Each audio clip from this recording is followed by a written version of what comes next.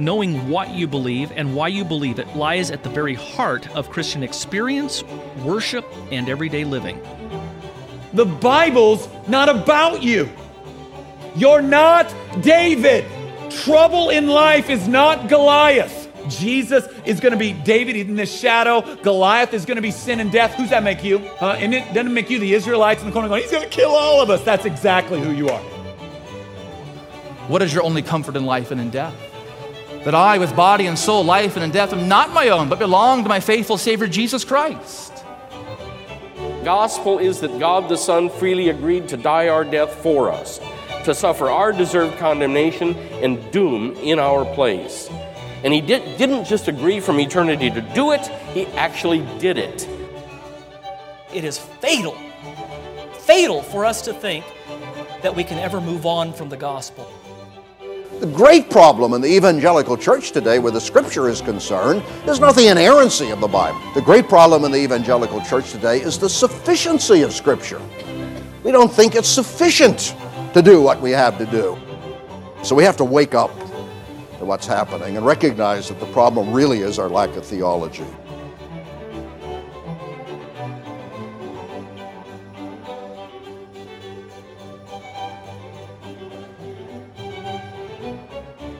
Hi, and welcome to Theology Gals.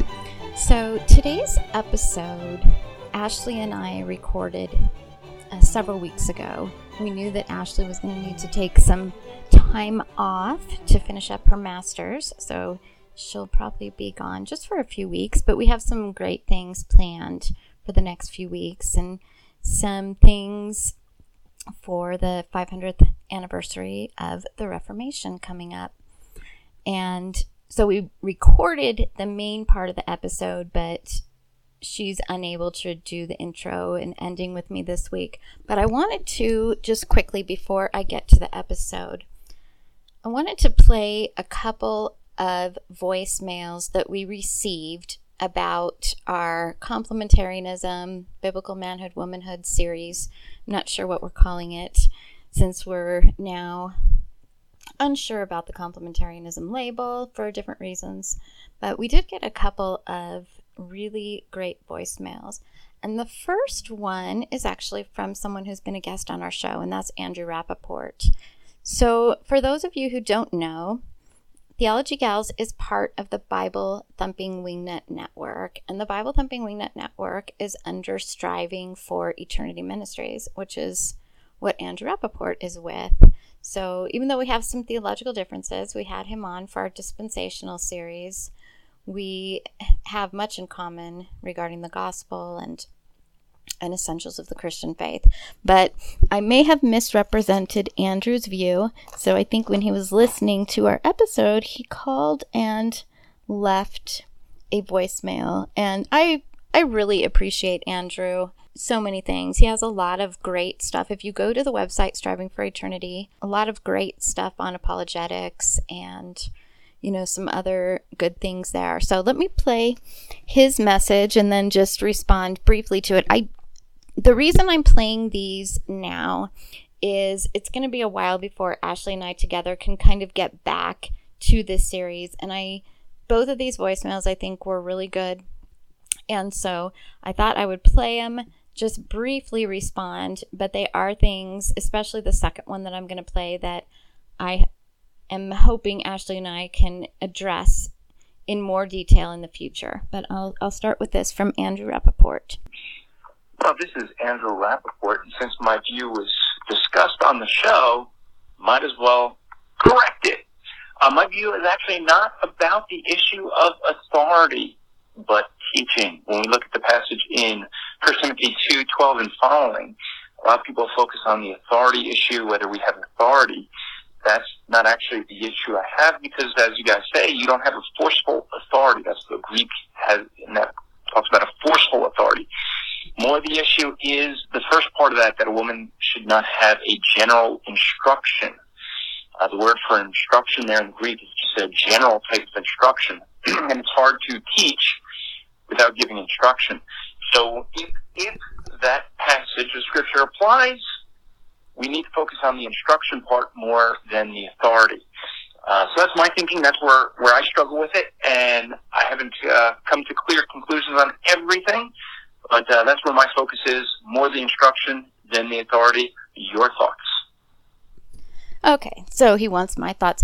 I was kind of surprised by this because I knew that is what Andrew's issue was, and so I'm thinking because we talked about so much, it may have come across that I thought his issue was with authority, but I know that his issue is not with authority. His issue is, well, at least I would have said previously, his issue is with a woman teaching. So this, I think, could be I'm not going to respond in detail to where I disagree with him, but I wanted to be fair to make sure, since I mentioned him in the last episode, that everyone understood where he was coming from.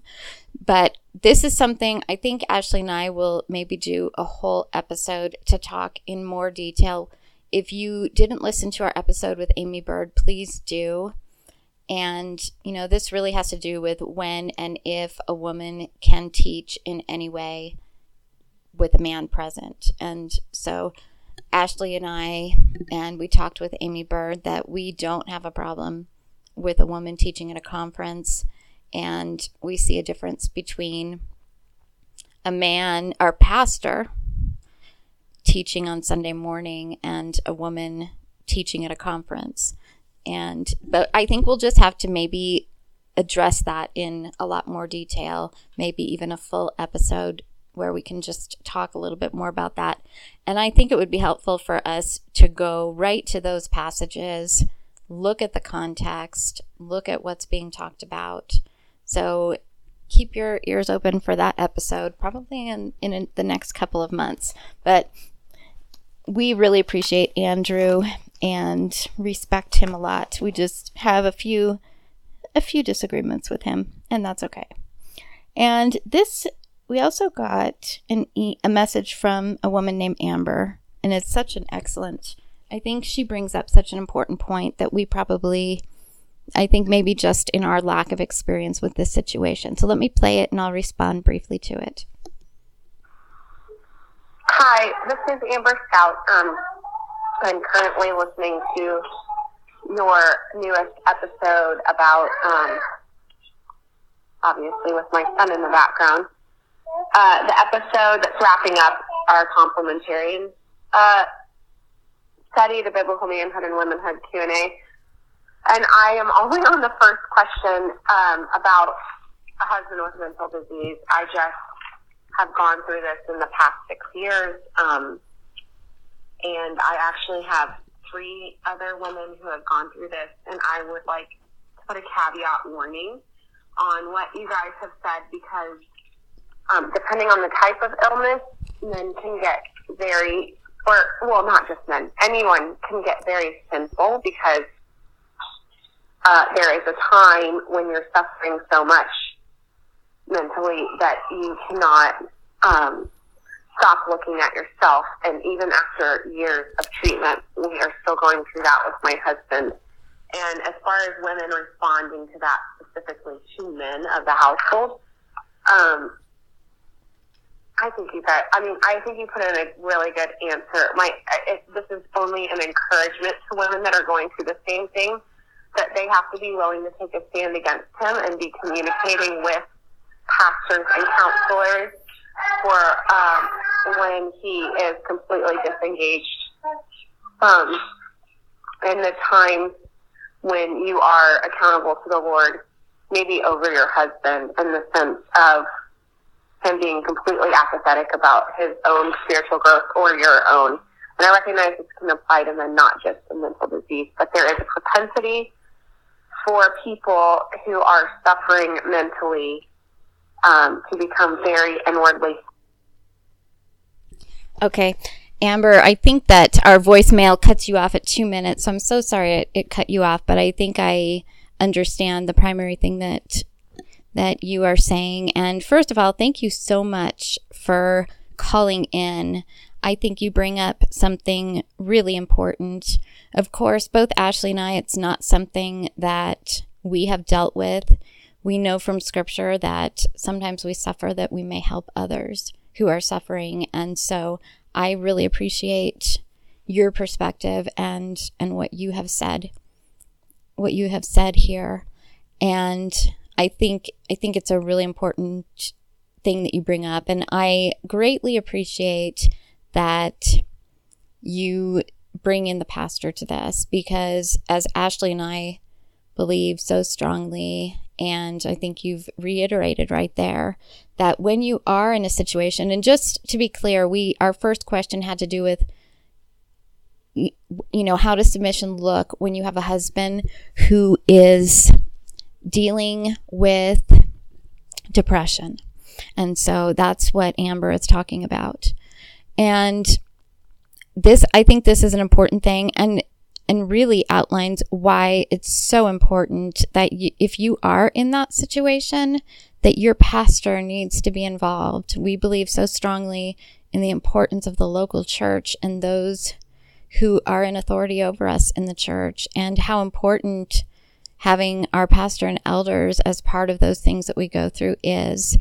And that's an important point, and I think that can happen anytime. I was even thinking as you talked, I wrote a post recently about going through a really difficult illness, and I know even my own self, especially in the beginning, it was very easy just to become very selfish and self-centered. And even though I was suffering, it did not justify some of the ways in which I responded to my husband and my children. So I really appreciate that. And Amber, I looked for you in our group and I didn't find you in there. And I really would love to talk to you sometime about what you've said, because I think you can offer some perspective on this. And if you're willing, please email me at theologygals@gmail.com or send me a message on social media or somewhere. And thank you so much for calling. And I even enjoyed hearing your son in the background. It's, Ashley and I sometimes say Theology Gals, podcasting in real life. We have our children interrupt. I think last week my husband was doing dishes in the background. So I just greatly appreciate that you called in to mention that. And I'm actually going to make sure the gal who asked that question, I'm going to forward your message to her even before this episode airs. So I think, these are things, Ashley and I, when we started this, what we started out calling complementarianism series, we said really, we joked around that could be, 42 episodes, because there is so much to talk about and the questions continue to come in. So we will continue to discuss this. We will continue to discuss different aspects, where women fit in the church, how we figure out some of these things in light of maybe our own very personal situations. And please feel free to call our voicemail or email us or send us a message on social media if you have questions for a future episode.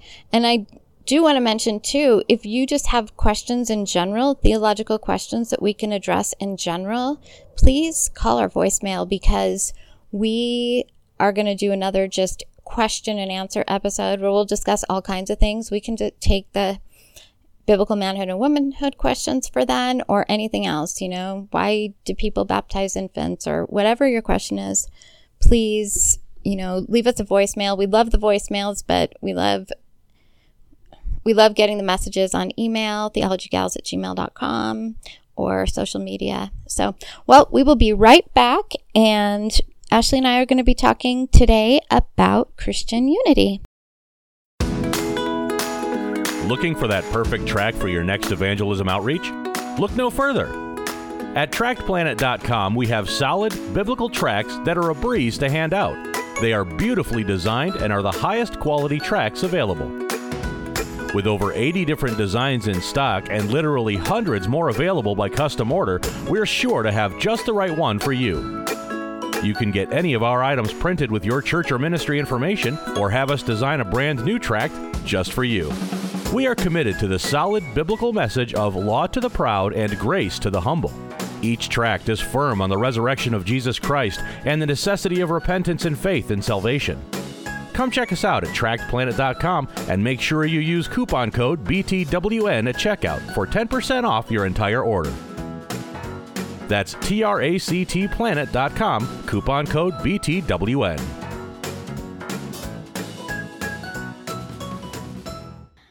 All right, Ashley. So this kind of, when you had gone on Facebook, or not Facebook, Twitter, but you mentioned this episode on Twitter, I noticed one person said something like, sounds like ecumenism. And I thought, oh, really? And we'll have to definitely talk about that. What I asked on Twitter is, I asked, I'm bringing up my Twitter right now. I asked just any thoughts on Christian unity, especially online. You know, let's see, I said thoughts on Christian unity, especially on the internet. And I asked that because, you know, I've been, you know, in kind of reformed Facebook groups for the last couple of years. And you just see like people tearing each other down, you know, because they disagree. And, you know, I love the Reformed community and how seriously, you know, they take their convictions, you know, like they're convinced, you know, people like myself, like you, are convinced of our theological positions. And they want to, you know, sometimes they're like making it a hill to die on some, you know, maybe more minor issues and within theology. But yeah, the reason why I wanted to do this episode is just to talk about, you know, how can we be unified with brothers and sisters who have different theological views than us? Yeah. So, especially because Scripture really does call us to have unity with one another in the body of Christ. And I'm not going to, I'll put a lot of the Scripture on the resource sheet, but I'm not going to list all of them, but I wanted to just maybe look at one passage, and that's Ephesians 4. So I'm just going to read this little passage because I think this really sums up what we're supposed to be seeking, and that's the beginning of Ephesians 4. And he says, "Therefore I, the prisoner of the Lord, implore you to walk in a manner worthy of the calling with which you have been called, with all humility and gentleness, with patience, showing tolerance for one another in love, being diligent to preserve the unity of the Spirit in the bond of peace. There is one body and one Spirit, just as also you were called in one hope of your calling, one Lord, one faith, one baptism, one God and Father of all, who is over all and through all and in all." The thing that stuck out to me was the having tolerance for one another. Yeah. Well, I think you just see in Scripture how unity is very important, that we're not supposed to be divisive and, you know, intentionally and within the body. And that's not just in Ephesians. I mean, it's all throughout Scripture. Right.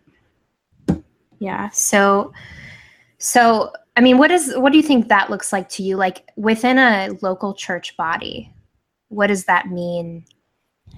Yeah, I think what are we unified? What is the basis of our unity, and how does it look? I guess is some things, and even so online, I think it is way more contentious than in the church.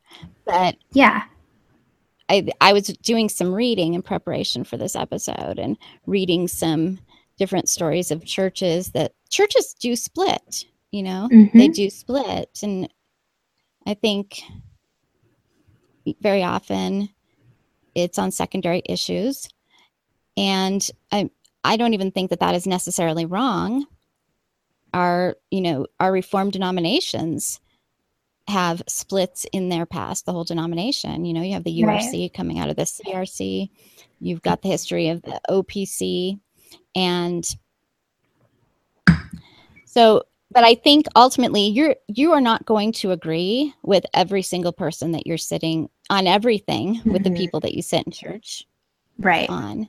And so ultimately, I think it's being mindful of who we are in Christ, being part of the body of Christ, and the gospel. Mm-hmm. And instead of, like you said, taking small things and making them hills to die on. Yeah. I don't know. What do you think? What do you think, Well, Ashley? because I'm thinking I'm blessed to be a part of a really great church plant, and we're tiny. I mean, we just opened our doors less than a year ago, and I think there's probably between 30 and 40 of us. And I know even within our, thankfully we have really great unity. We have no issues. But I know that there's disagreements. I know that I don't agree. Even in a very small church body, there's people that we don't all agree on everything. And yet we have unity because on the essentials, we all agree.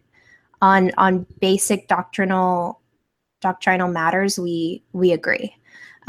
Where our disagreements are on, maybe small matters of worship or, things that are kind of minute.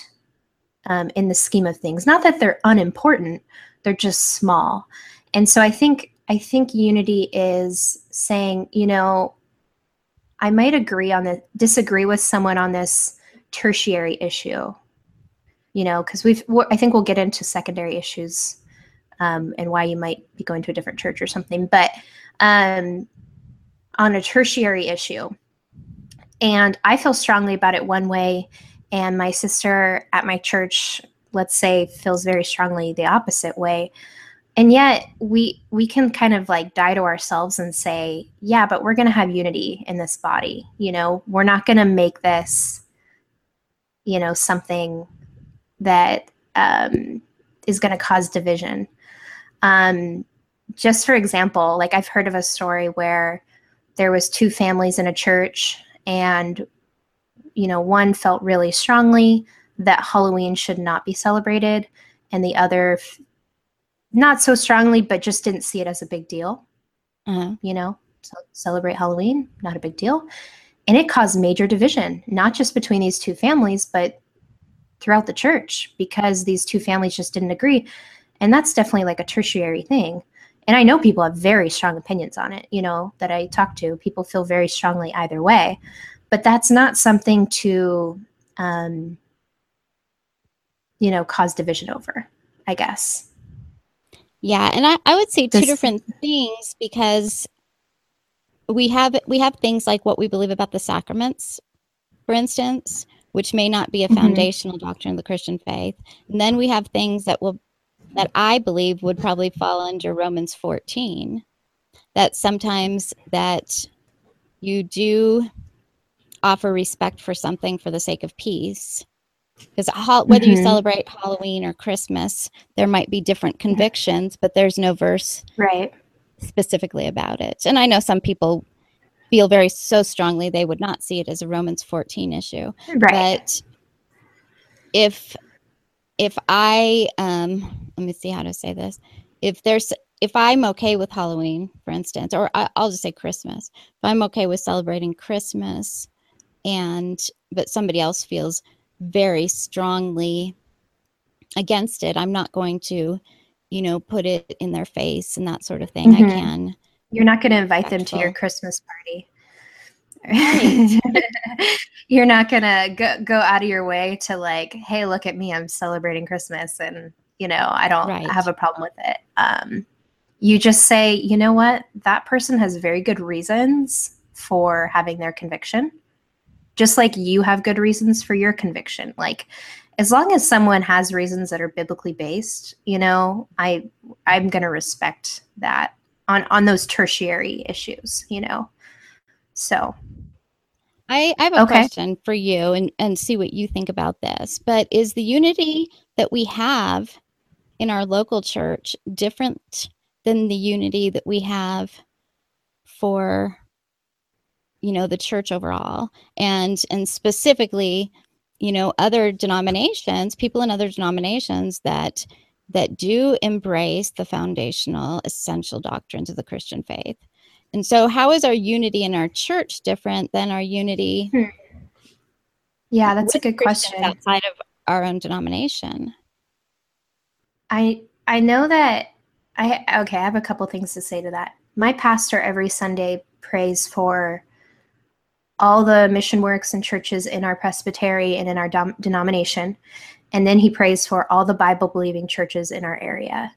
And he's not, it's like he's not just praying for our denomination. And like there is some sense of like we are in this, what's the word I'm looking for when I'm talking about like the whole body of Christ?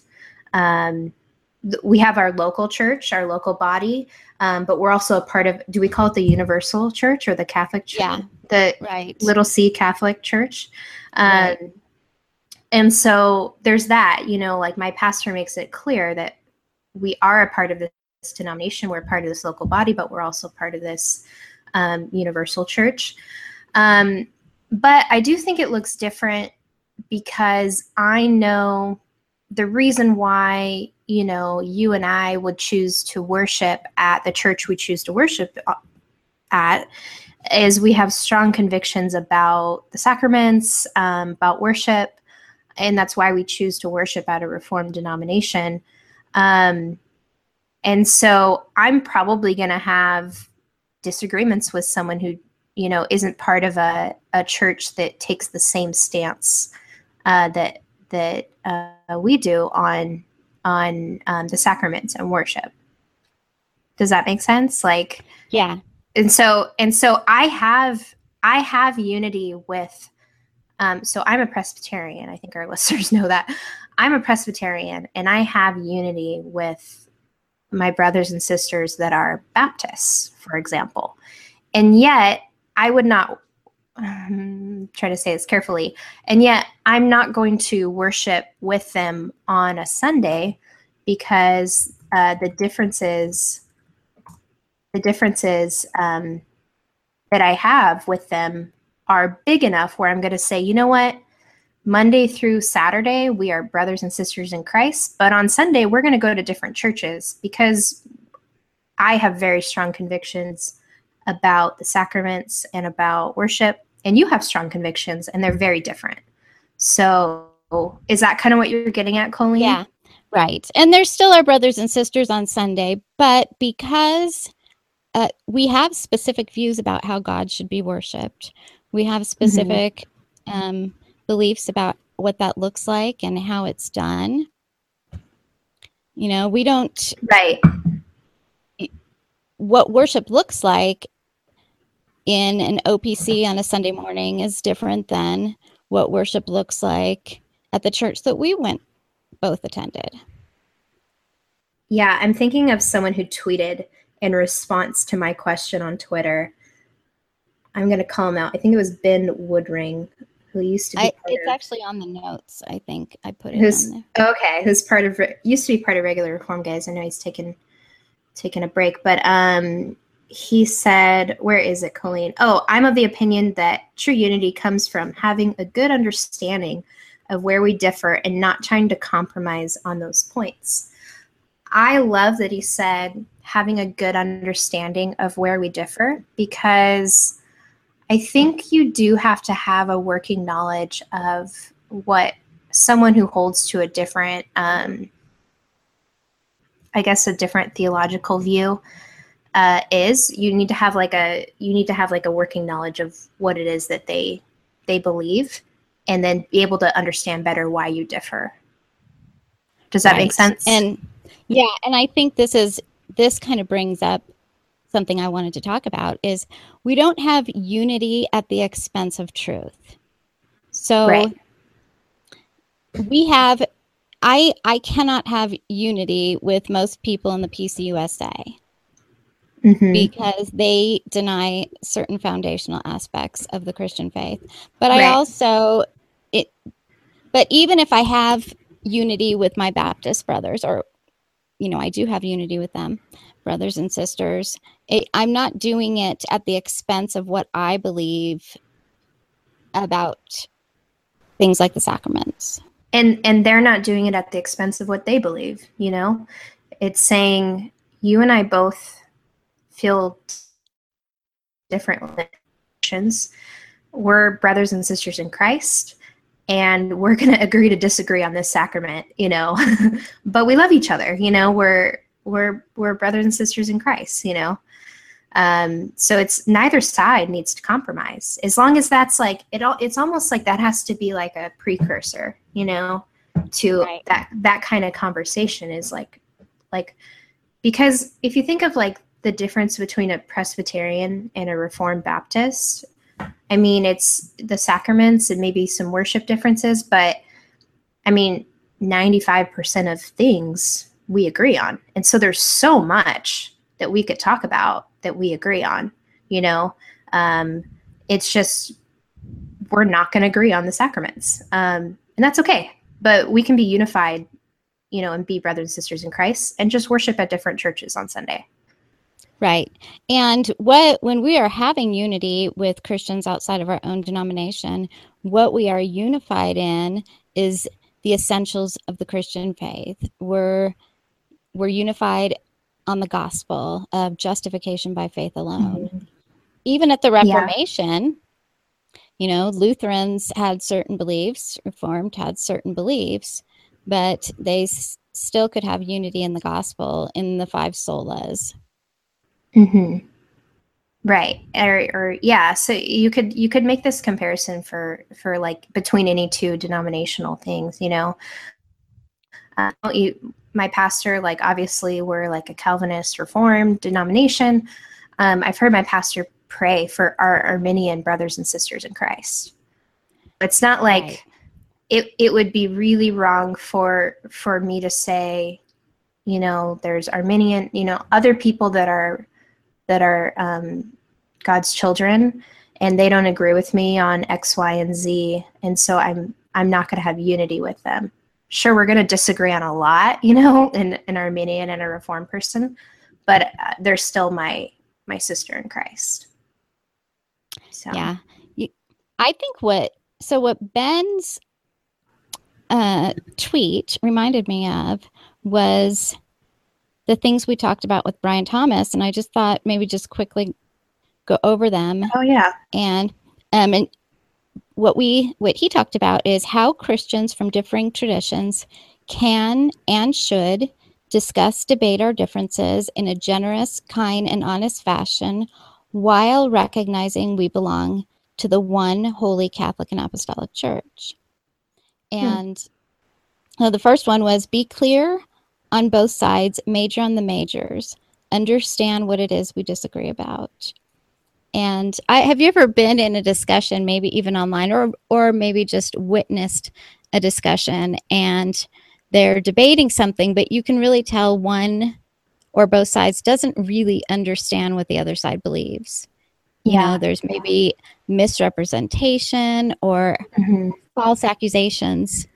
And right.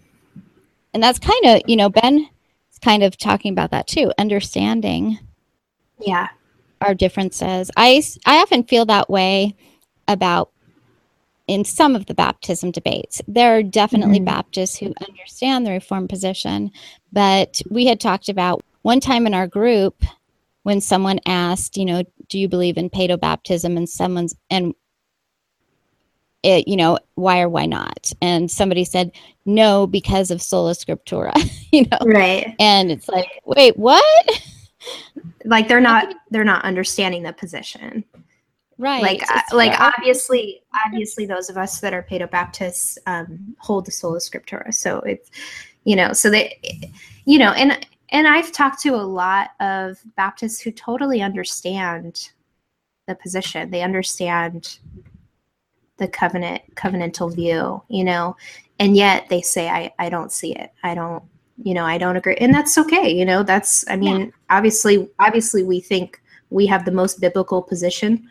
And then obviously they think the same as well, or they wouldn't, adapt their position. We all are trying to find we're all trying to understand what is truth and what does scripture mean, but I think that's huge, is understanding they used to say this in school, when we talk about debates and stuff. One of my teachers would say, you should understand the opposition's position so well that you could debate it yourself. And I think that's something, if you have a strong position on something like the sacraments or worship, like if you believe strongly in the regulative principle, you should really understand why people would hold to the normative principle, like, and obviously that doesn't change what you believe. You still hold strongly to the regulative principle, but you know what I'm saying? Like you should be able to understand the other person's argument inside and out. I agree. I even remember in speech and debate class when the teacher would have us, argue the other person's position. I had to do that when I was in high school. We were debating the Industrial Revolution, and I had to be on the side that said child labor was good. And we had to it was like this courtroom, the way we did it was almost like a mock trial thing. And I totally won. I was so excited I won because I had to debate why child labor in the Industrial Revolution was good, which is horrible. But, it was good experience for me in trying to, really understand why would someone make this argument? Because it seems crazy, but.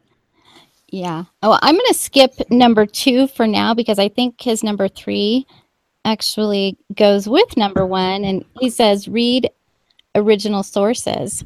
And just this week, somebody came and commented on our episode with about dispensationalism and had said, why I wish you guys would have, refuted him, the things he said, or said something like that. And I said, well, that actually wasn't the purpose of that episode. And one reason why we had Andrew on is because we got a lot of questions about what dispensationalism is. Mm-hmm. And so we asked Dispensational to tell us what it is. Yeah. Yeah. So don't I see this a lot. I'm not going to get into politics, I promise, but I see this a lot in like political debates where one side doesn't actually understand what the other side believes. They just have kind of I'm using that word again, I can't pronounce it, a caricature of what they believe. There's kind of this really extreme version of, this is what this group believes. And so I'm going to dismantle that. That's called a straw man argument. That's not, that's not actually what people believe. I follow a Twitter account that is Arminian, and they try to debunk Calvinism. And so often the things they say, I'm like, Calvinists don't believe that. Like that's absurd, but they've created kind of this caricature. That's not what Calvinists believe. So it's like, if you're gonna, disagree with someone on something, make sure you're not creating a straw man argument and just trying to attack them based on that straw man, because it's called a logical fallacy. It's not a good way to argue, And I think the Calvinism one is one that gets misrepresented so often. And mm-hmm. I had a friend, she's a pastor's daughter, and she told me when she was growing up, her father always told her, Calvinists don't believe in evangelism and Calvinists don't believe in obedience. And so sometimes their idea of what we believe is based on what they think it would lead to. Yeah. If God chooses people, if God chooses people, then you don't have to evangelize, but that's not what we believe. Or if God just chooses people, then you don't have to obey.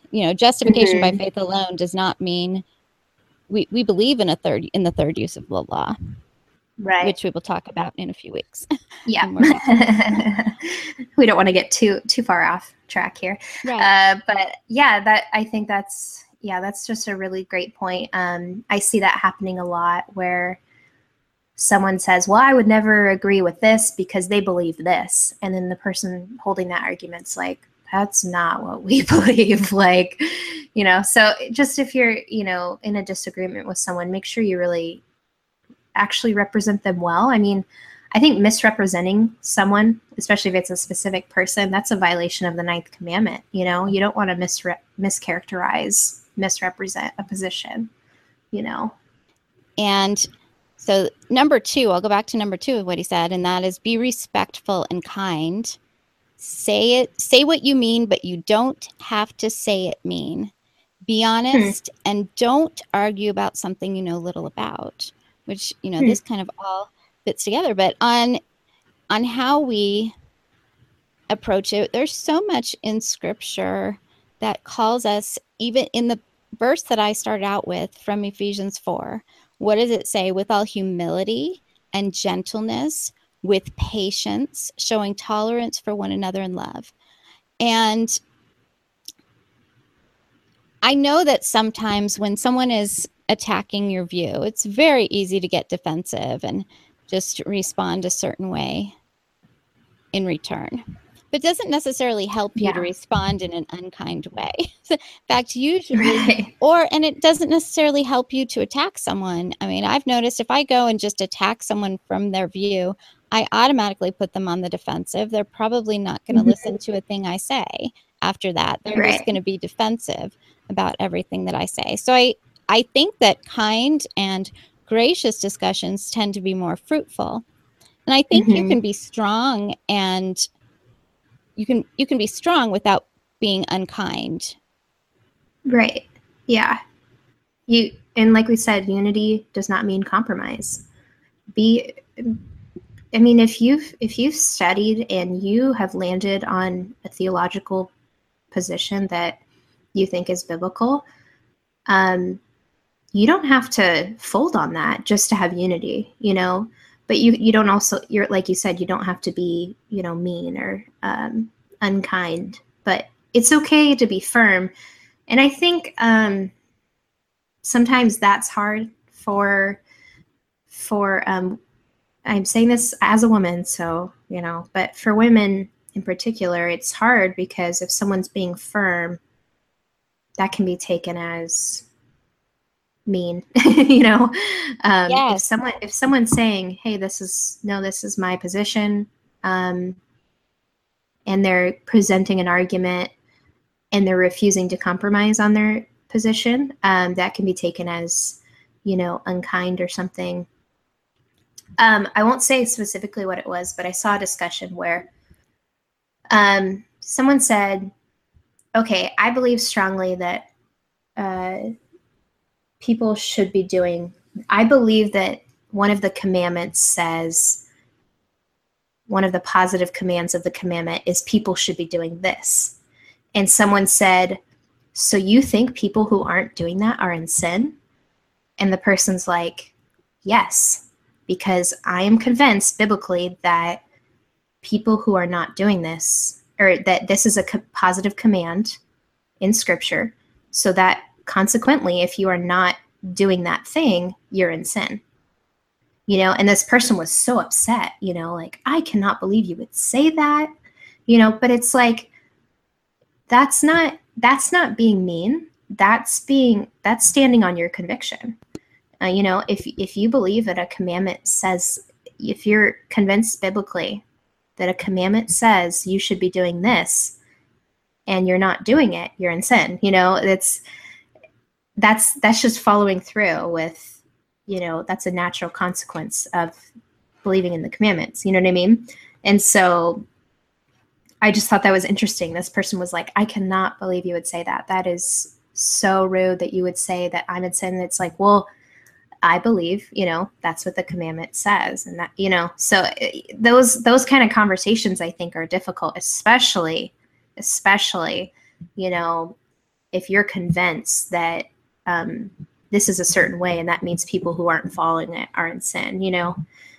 So, but that's tricky, you know, it's hard to have those conversations. So, Colleen, I have a question then for you. So we've talked about how, you know, we debate online sometimes and in person, and how it can get kind of ugly. What do you think the purpose of debate is? I mean, should we be debating at all? What do you think about it? Well, and I think this is something that Pastor Brian Thomas said on our show. And I've thought about it so many times ever since. And he says, remember, the point of debate is unity. And I've just thought about that so much, because it's not to be right. Yeah, at least I said it's not to be right. Sometimes I forget. Yeah. But really, it should be almost an iron sharpens iron. You know, you're challenging someone to make sure that their view is in Scripture. And hopefully debates are fruitful. It shouldn't just be for the purpose of proving who's right. It should be it should be encouraging both sides to be in God's word and to make sure that what they believe is truth. What do you think? My favorite debates that I've either watched or been a part of are ones where at least one party walks away and says, you know, I'm not sure that I'm convinced of what you're saying, but you've given me something to think about. And I think that is the best way those debates can end. And maybe, you know, when that debate ends and you say, you know, I need to actually consider this and go back to Scripture, maybe you actually end up confirming your own belief that you've already had. But still, that is an iron sharpening iron thing, that you've you know, it's caused some disequilibrium in what you already believe, and you have to go search in Scripture to kind of understand, you know, what it is that why would this person say this? Why, you know, how did they arrive at this position? I need to consider this biblically. I think that's the best possible scenario with online debates. Yeah, I agree. The other thing, a point that I really wanted to make is sometimes I think in some of the more liberal churches and stuff, I've seen people online say things like they'll show a screenshot from a debate and they'll say something about, this isn't loving. Jesus was all about love. And that's why we do not believe that we should be ecumenical with people who are denying foundational aspects of the Christian faith. And actually it is loving to point out theological error. Exactly. It's not unloving, it's actually loving. And look at some of the things that Christ said and Paul said in Scripture. When there was error, they were strong on that, and they were very clear that this is not okay. And so I think there's a wrong understanding of what love is and what it looks like. Love isn't always saying you're right, you know. Right. I've seen this play out where someone, and I'm talking specifically about on Facebook, where someone will ask a question or state a position, and more than a few will come in and say, you know, scripturally, that's not right, or you need to think about this verse, or biblically, and that person just gets really defensive, and, you know, this is not a loving, like, response to my question. And you're right. Actually pointing them to, like, truth is the most loving thing you can do in that situation, not just patting them on the back. Right. Well, I think one thing that I do want to mention is sometimes in online debates, there is too much disunity on things. So we forget that we are united on the essentials of the Christian faith and the gospel. And, you know, people will not have any unity with someone because they have a secondary disagreement with them. Right. Majoring on the minors. Yes. Is what one of my old pastors used to say. Don't major on the minors. I've heard, so you mentioned a large Reformed Facebook group earlier. I've heard them in that group say something about that before. You know, with so much to agree on, there's bound to be something we can fight about, you know. You know, so especially in the Reformed community, there is so much that we agree on, so much.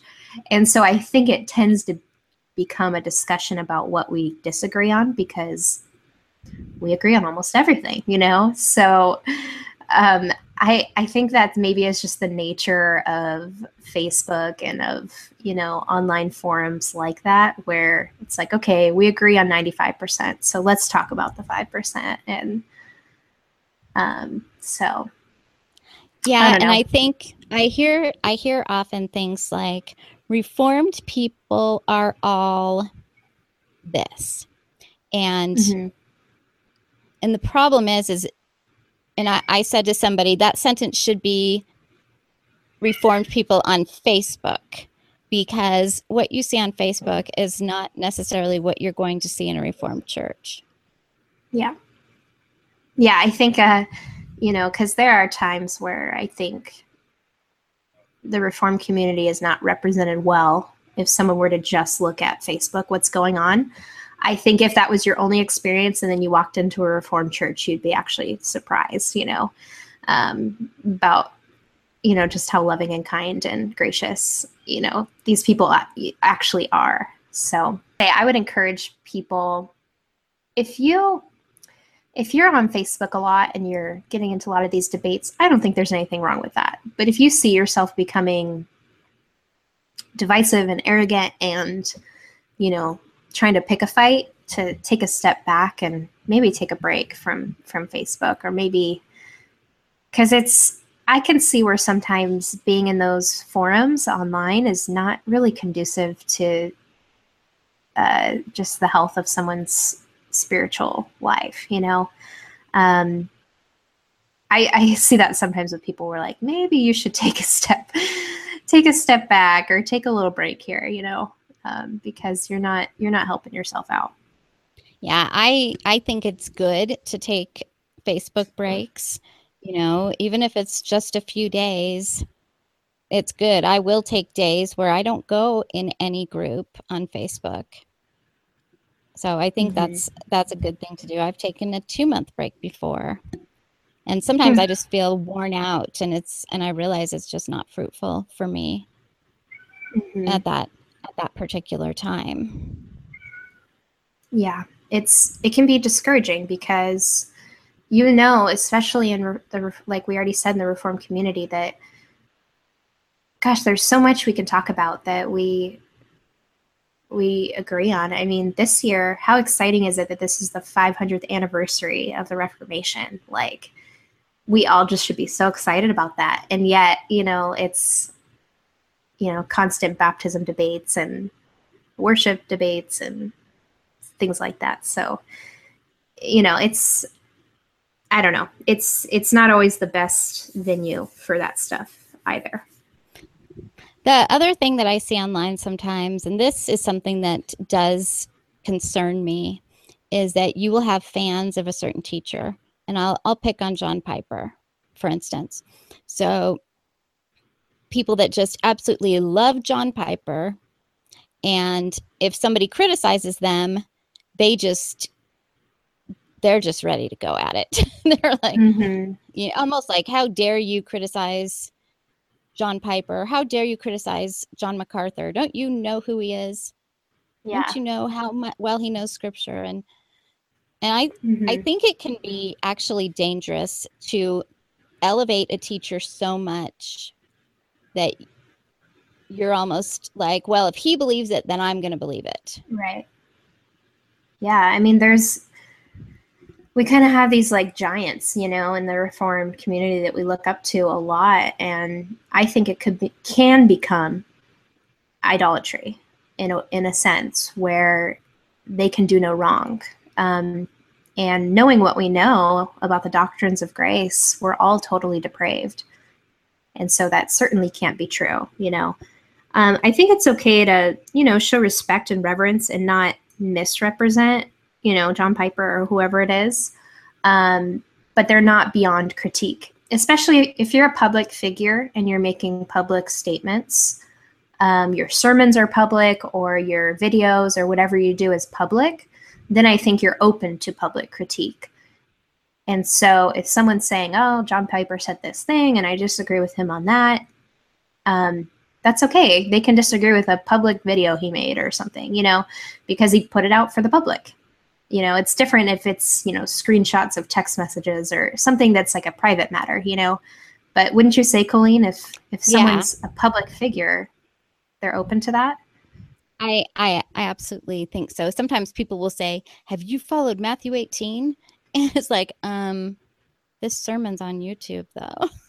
And I'm not like, it's not like you sinned against me and I have to go do that. And I should mention it. There's also a tendency the other way where people will write a teacher off out of some secondary matter. They'll, I can't really quite think of an example, but some teacher does. Well, R.C. Sproul is a Paedo Baptist, so I'm not going to listen to anything R.C. Sproul does. Right. Or, that's a good example. That's just an example came to my mind. But even if you're a Baptist, there's a lot you agree with R.C. Sproul on, or I've never actually heard anyone write off R.C. Sproul, by the way. So I think that's why I chose him, because he's so respected and stuff. So yeah, or John MacArthur's a dispensational, so I just have to be done with him. Mm-hmm.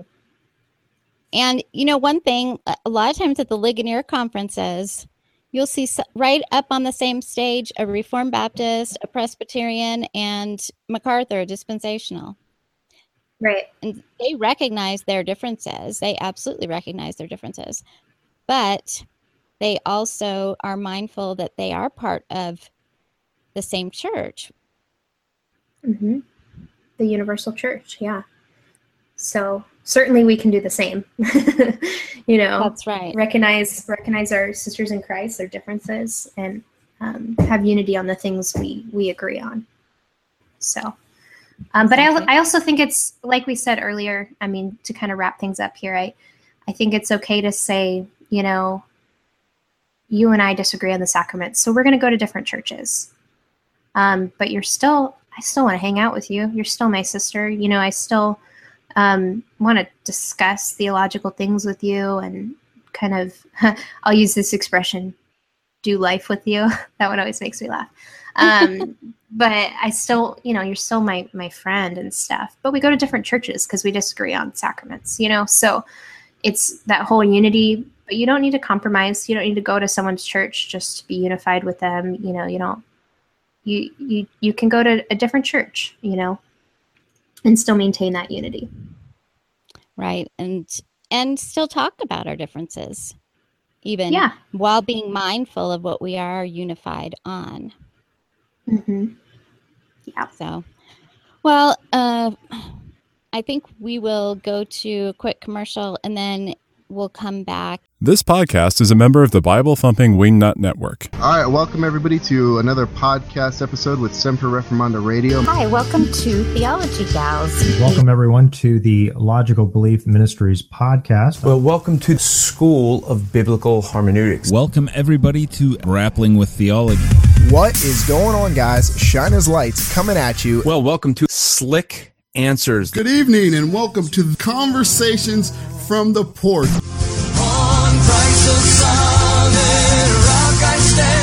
Hello and welcome to Living in the Vine. This is the Council of Google Plus. Welcome, ladies and gentlemen, to the Bible Thumping Wingnut Podcast. The Bible Thumping Wingnut Network. 12 podcasts, one network. Check them out at BibleThumpingWingnut.com. Hi, and this is Colleen.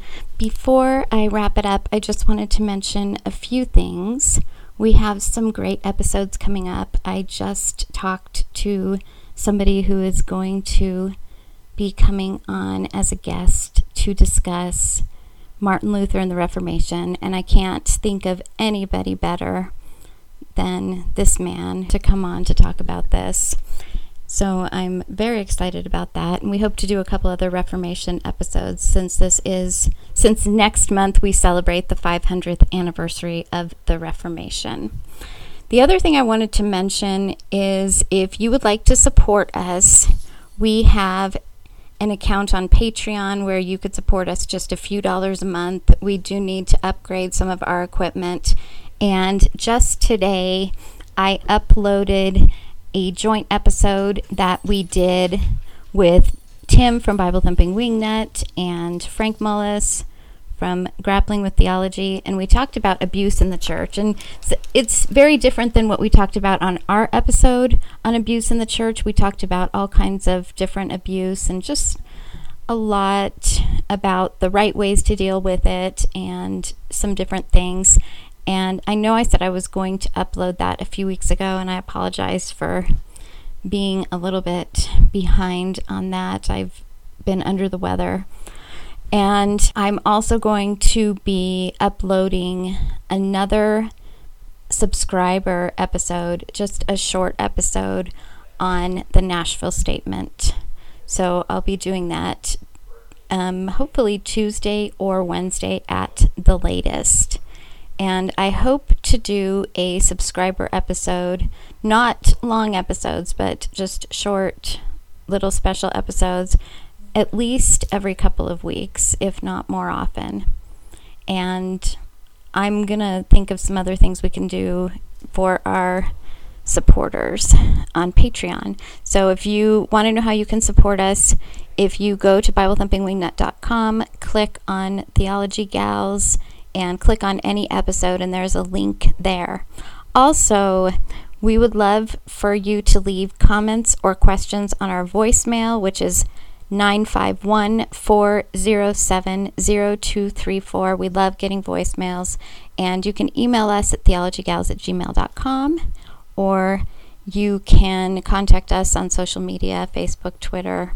Well, I really appreciate you guys joining us today. I've put everything that we talked about on the webpage, Bible Thumping Wingnut, and click on Theology Gals. Look for the episode on Christian unity. I put several verses that we didn't get to, and the other things that we talked about. I also linked the episode with Pastor Brian Thomas where we talked about how we can disagree while still being mindful that we are part of the same church. Well, thanks for joining us, and we will see you next week.